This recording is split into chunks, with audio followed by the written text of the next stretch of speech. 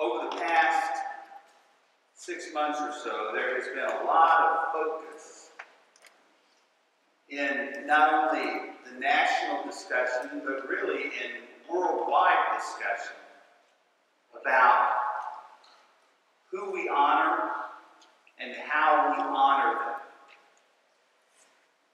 Whether it's been a discussion of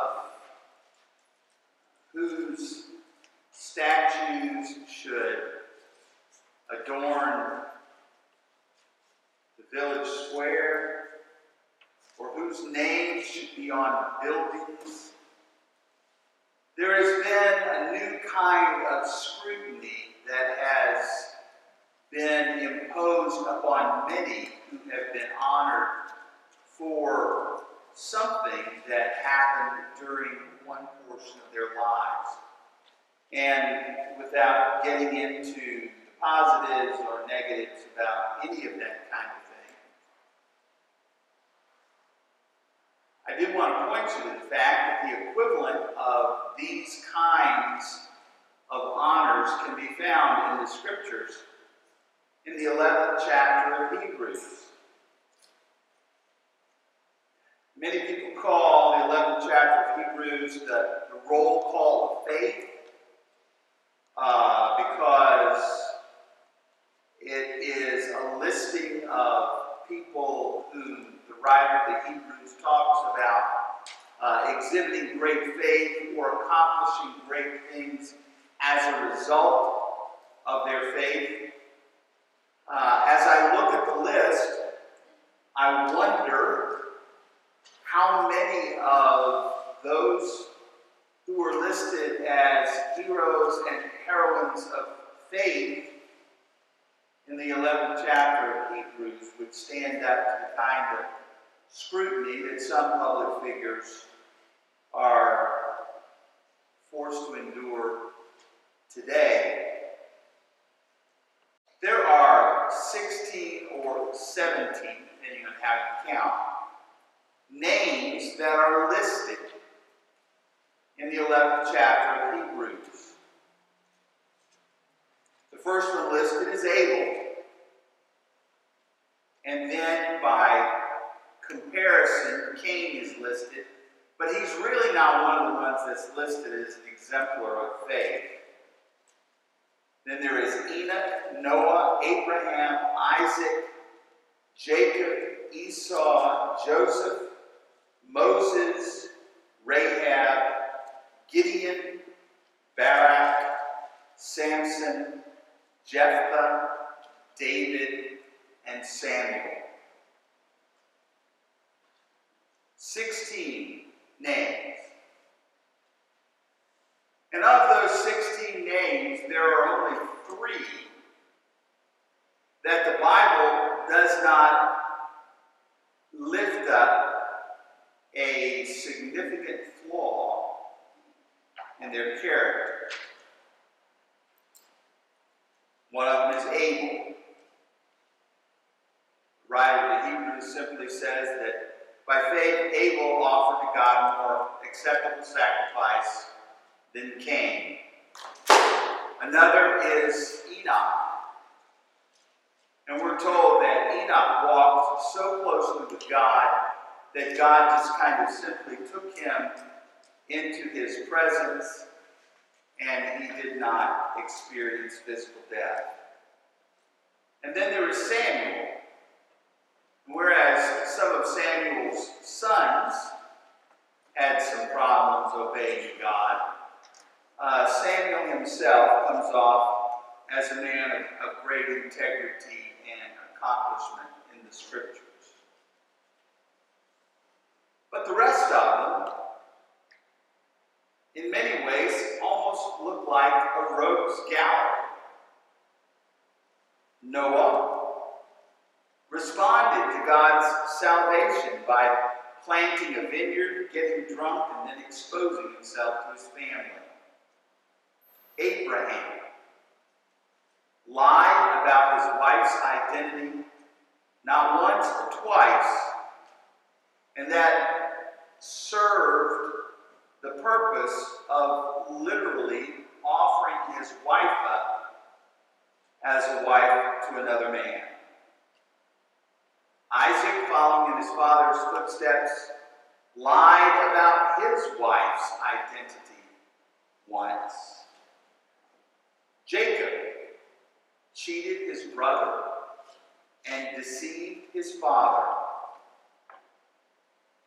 Esau, the scripture says, he despised his birthright. Due to his short-sightedness, he gave away his opportunity to inherit a family fortune. Joseph was the original privileged person. The scriptures tell us that Joseph was favored of all of the sons of Jacob. And as a young man, he was willing to press that privilege to the detriment of his brothers. So much so that they hated him as he bragged about his privileged position. And even though he suffered some hard times and behaved and responded remarkably in the midst of those struggles in Egypt, even though all of that is true, when it came time for the end of Jacob's life, Joseph still lived according to his privilege. When Reuben, Jacob's oldest son, shamed himself and his father by going in and having sexual relations with one of his father's concubines, Jacob disinherited him. Judah was the second oldest son and should have received the birthright. But because Joseph was Jacob's favorite, he gave the birthright to Joseph. And Joseph received a double portion of Jacob's inheritance, which he then divided between his two sons, Ephraim and Manasseh. So if we talk about living a life of some kind of systemic privilege, that would be Joseph. Moses was a murderer. Rahab was a prostitute. Gideon was a coward. God found him hiding in a wine press. Barak, although he was identified in the scriptures as a very capable military leader, when God called him to lead the armies of Israel into battle, he refused unless Deborah, a woman, would go with him. Samson. We always think about Samson's great strength, and he his not cutting his hair, but Samson was an adulterer.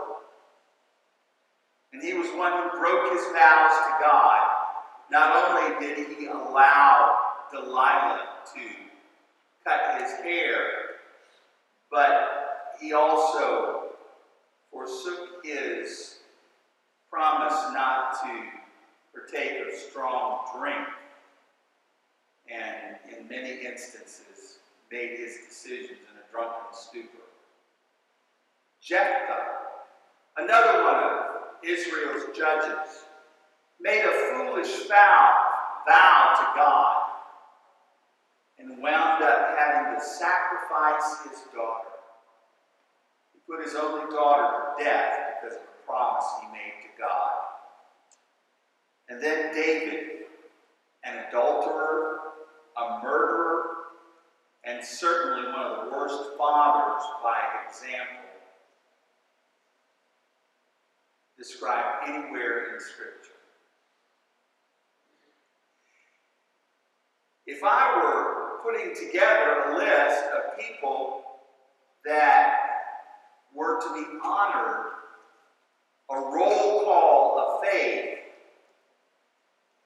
whereas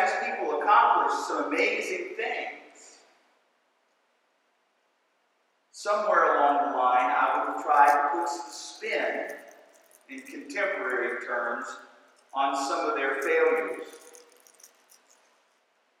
But instead of putting a positive spin on the lives of those through whom God has achieved his purpose, the Bible tells their story as it is, with its triumphs, with their triumphs and failures.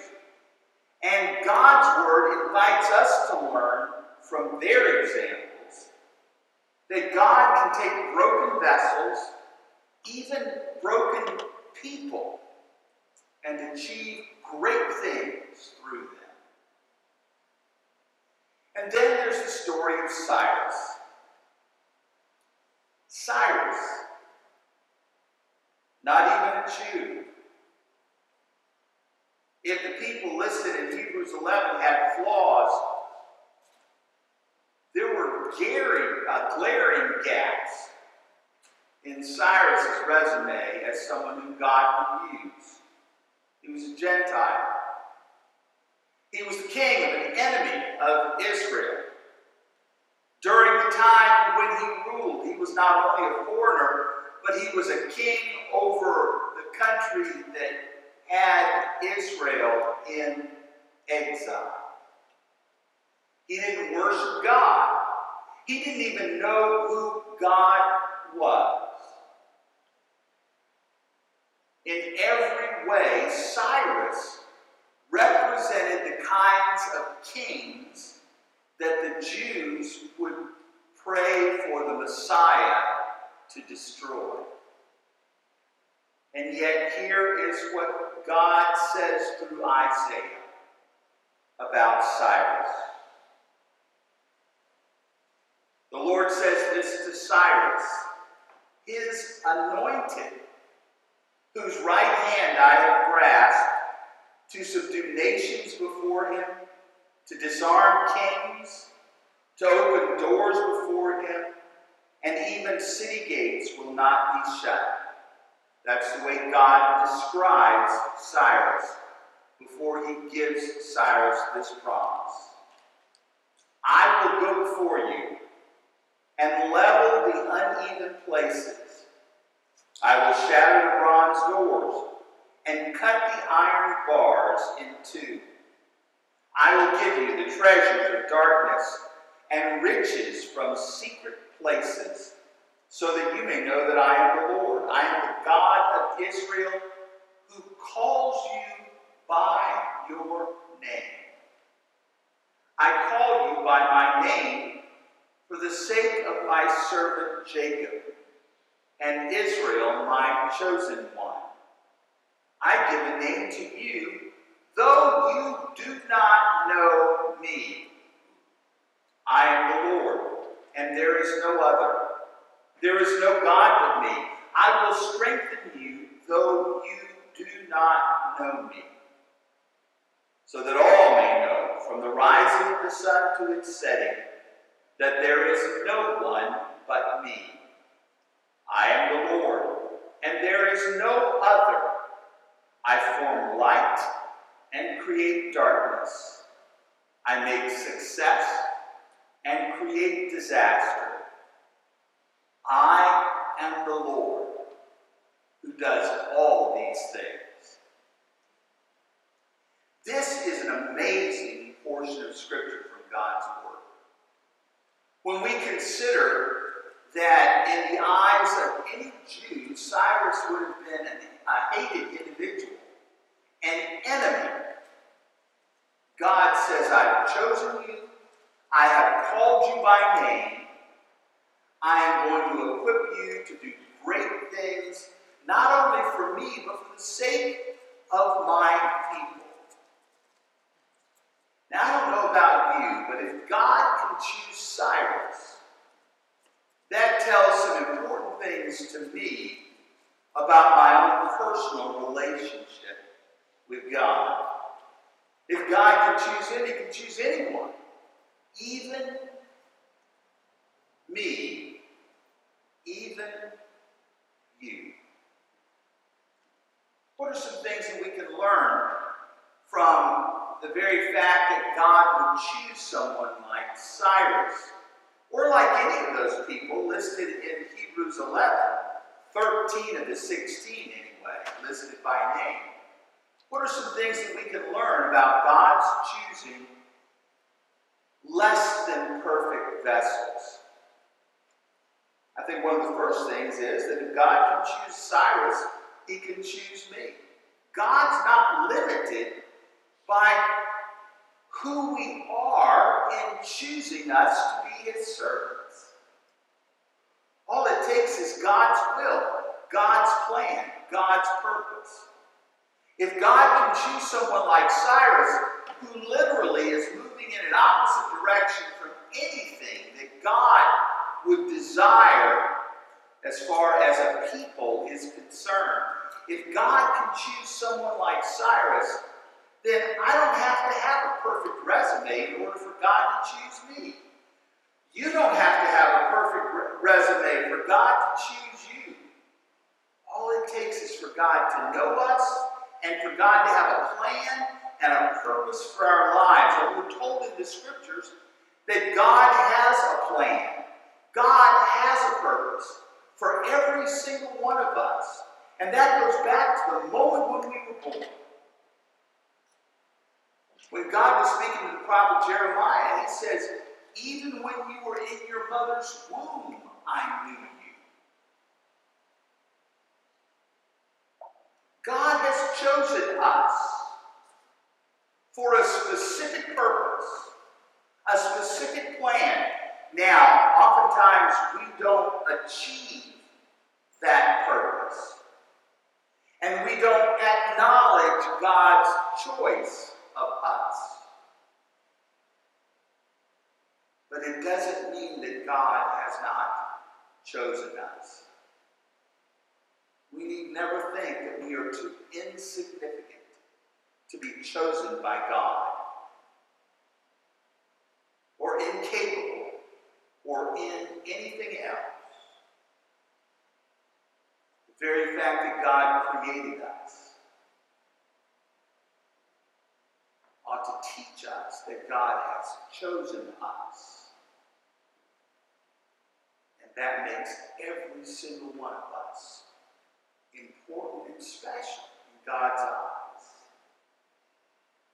Now, God not only tells Cyrus, I have chosen you, but he also says, I have equipped you.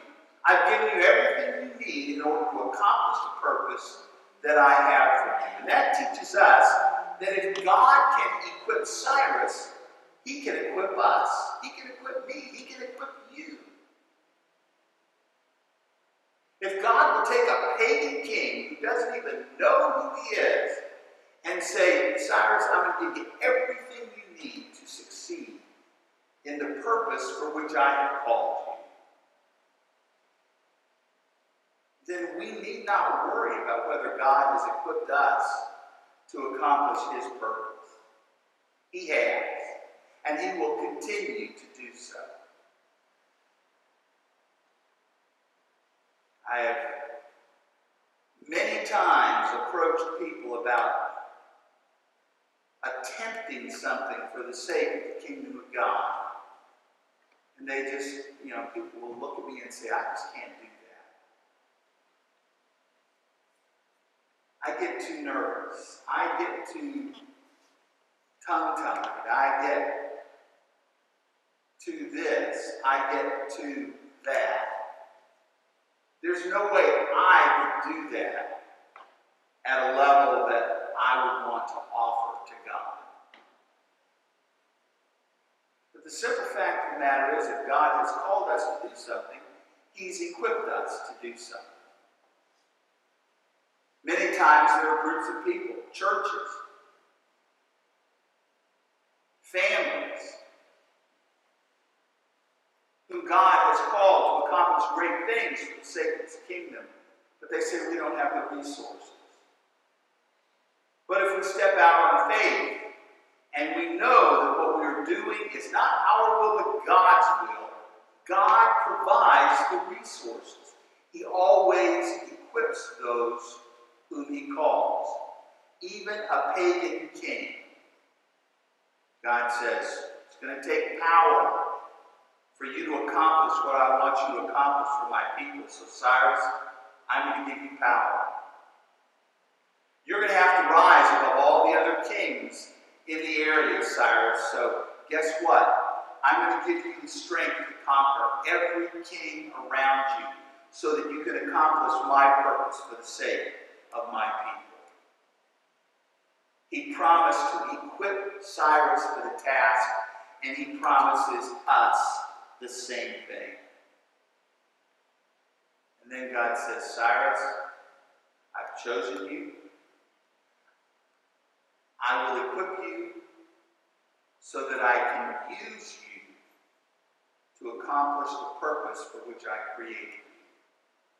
And if God can use Cyrus, that teaches us that God can use us. He can use me.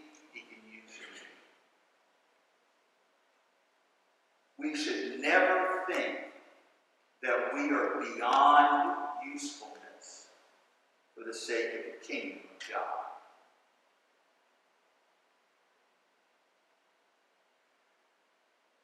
I'm getting to the point where the birthday candles are dangerous fire hazards. And as there will be a day, not too long from now, when I may start thinking about retirement from one phase of the life to which God has called me. But that does not mean that I retire from usefulness for the sake of God's kingdom.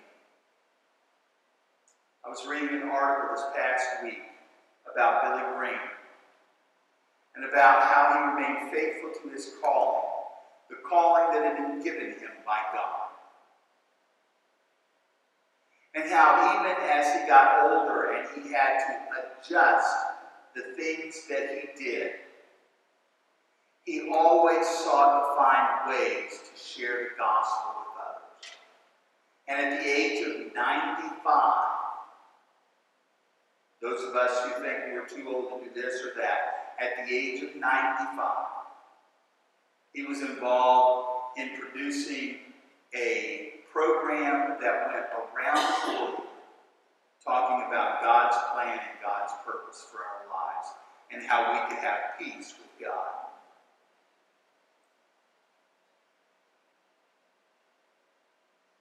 We never, ever, regardless of age, regardless of our physical capabilities, we never get beyond the point where we can be useful for God. I am so grateful that I learned that lesson early in my life, and I learned it in an unlikely way. There was a fellow that my father knew who was seriously disabled physically. There wasn't really much that anybody thought he could do, but he wanted to encourage people. And so what he did with his limited physical abilities was to take construction paper, fold it in half, and he'd run a string through the spine of this makeshift book that he had made. And people would bring him comic strips from the paper, cartoons from magazines, or whatever. And he had a way of cutting those out, and he would paste them into these books so that they could be taken to hospitals, to waiting rooms, to rehab facilities, even to some of our homebound members of our church. And they could leaf through these books and look at comics and cartoons and have their moods lightened in difficult times. Anyone looking at that man would have thought there was nothing he could do physically. But he saw a way that God could use him. And God used him in a mighty way. And I remember as a child looking at those books and saying, if God can use him, God can use me. And that's what this calling to Cyrus says. If God can use him, he can use me. So we're never too far away from God. We're never too sinful. We're never too ill-equipped that God can't use us. If we'll hear his voice, if we will respond to him in faith, and allow him to transform us into who he has purposed for us to be, he can accomplish miracles, even through us. Cyrus, the great king of Persia, if God can choose him, he can choose us.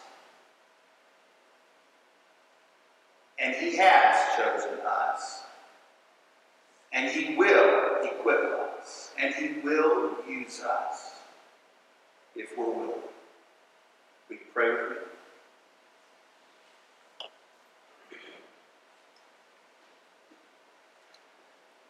Lord God, it is a miracle that still strikes all in our thoughts when we ponder the fact that you can use vessels as broken and as currently ill-equipped as us to do great things for your kingdom. But that's what you've promised us in your word, Lord. What I ask today is that you will help us to just see for a moment what you see when you look at us, the purpose that you see, the victory that you see, the capabilities that you see. And help us to be willing, to be chosen by you, to be equipped by you, to be used by you for the sake of your kingdom. In Jesus' name.